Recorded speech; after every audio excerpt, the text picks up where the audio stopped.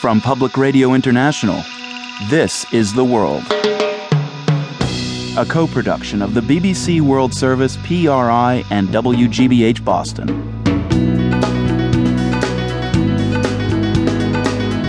It's Tuesday, January 18th. I'm Marco Werman.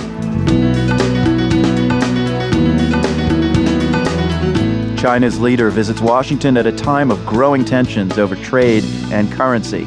Also, the Defense Department wanted a play about the war in Afghanistan to be staged inside the Pentagon, but the producers couldn't pull it off. We would have to bring in guns and explosives because we use those on stage, and that would have been difficult. And residents of an Israeli community near Gaza get used to the rockets. I think it's all in your head. It's okay. You can live with it. First up, today's headlines. BBC News with Ian Purden. The new unity government in Tunisia appears to be in danger of falling apart just a day after it was formed. At least 3 ministers, all with strong trade union links, have already resigned, and others are threatening to go. A member of the Tunisian General Union of Labour, Lazar Samali, said the new government is too closely linked to the former president. The Executive Bureau of UGTT gathered this morning and decided not to acknowledge this government. Why? Because this government was organised by the overthrown general. In response, the interim president and prime minister announced their resignation from the RCD party of the former president. On the streets, there's been more violence, with riot police firing tear gas to break up demonstrations. At the same time, opposition figures who've been in exile have begun returning to Tunisia. The former Haitian leader Jean-Claude Duvalier, also known as Baby Doc, has been detained by police 2 days after his surprise return to Haiti after 25 years in exile. Earlier, the Haitian authorities said they were going to question him to determine whether he should be prosecuted for stealing from the Treasury. Andy Gallagher reports.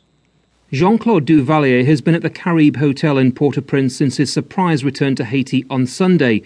Dozens of Haitian police officers have been posted both inside and outside the building, and it's reported that the former dictator met with senior judicial figures on Monday night.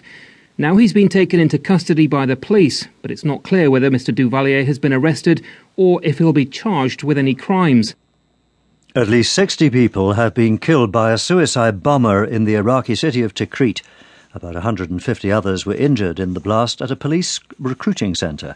Hospitals have been inundated with the wounded, and mosques have appealed for blood donors. Tikrit lies within the home province of the former Iraqi leader Saddam Hussein, a predominantly Sunni area with much residual sympathy for his rule.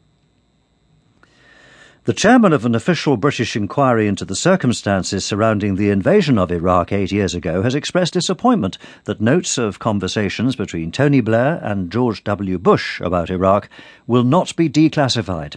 Here's our political correspondent, Rob Watson.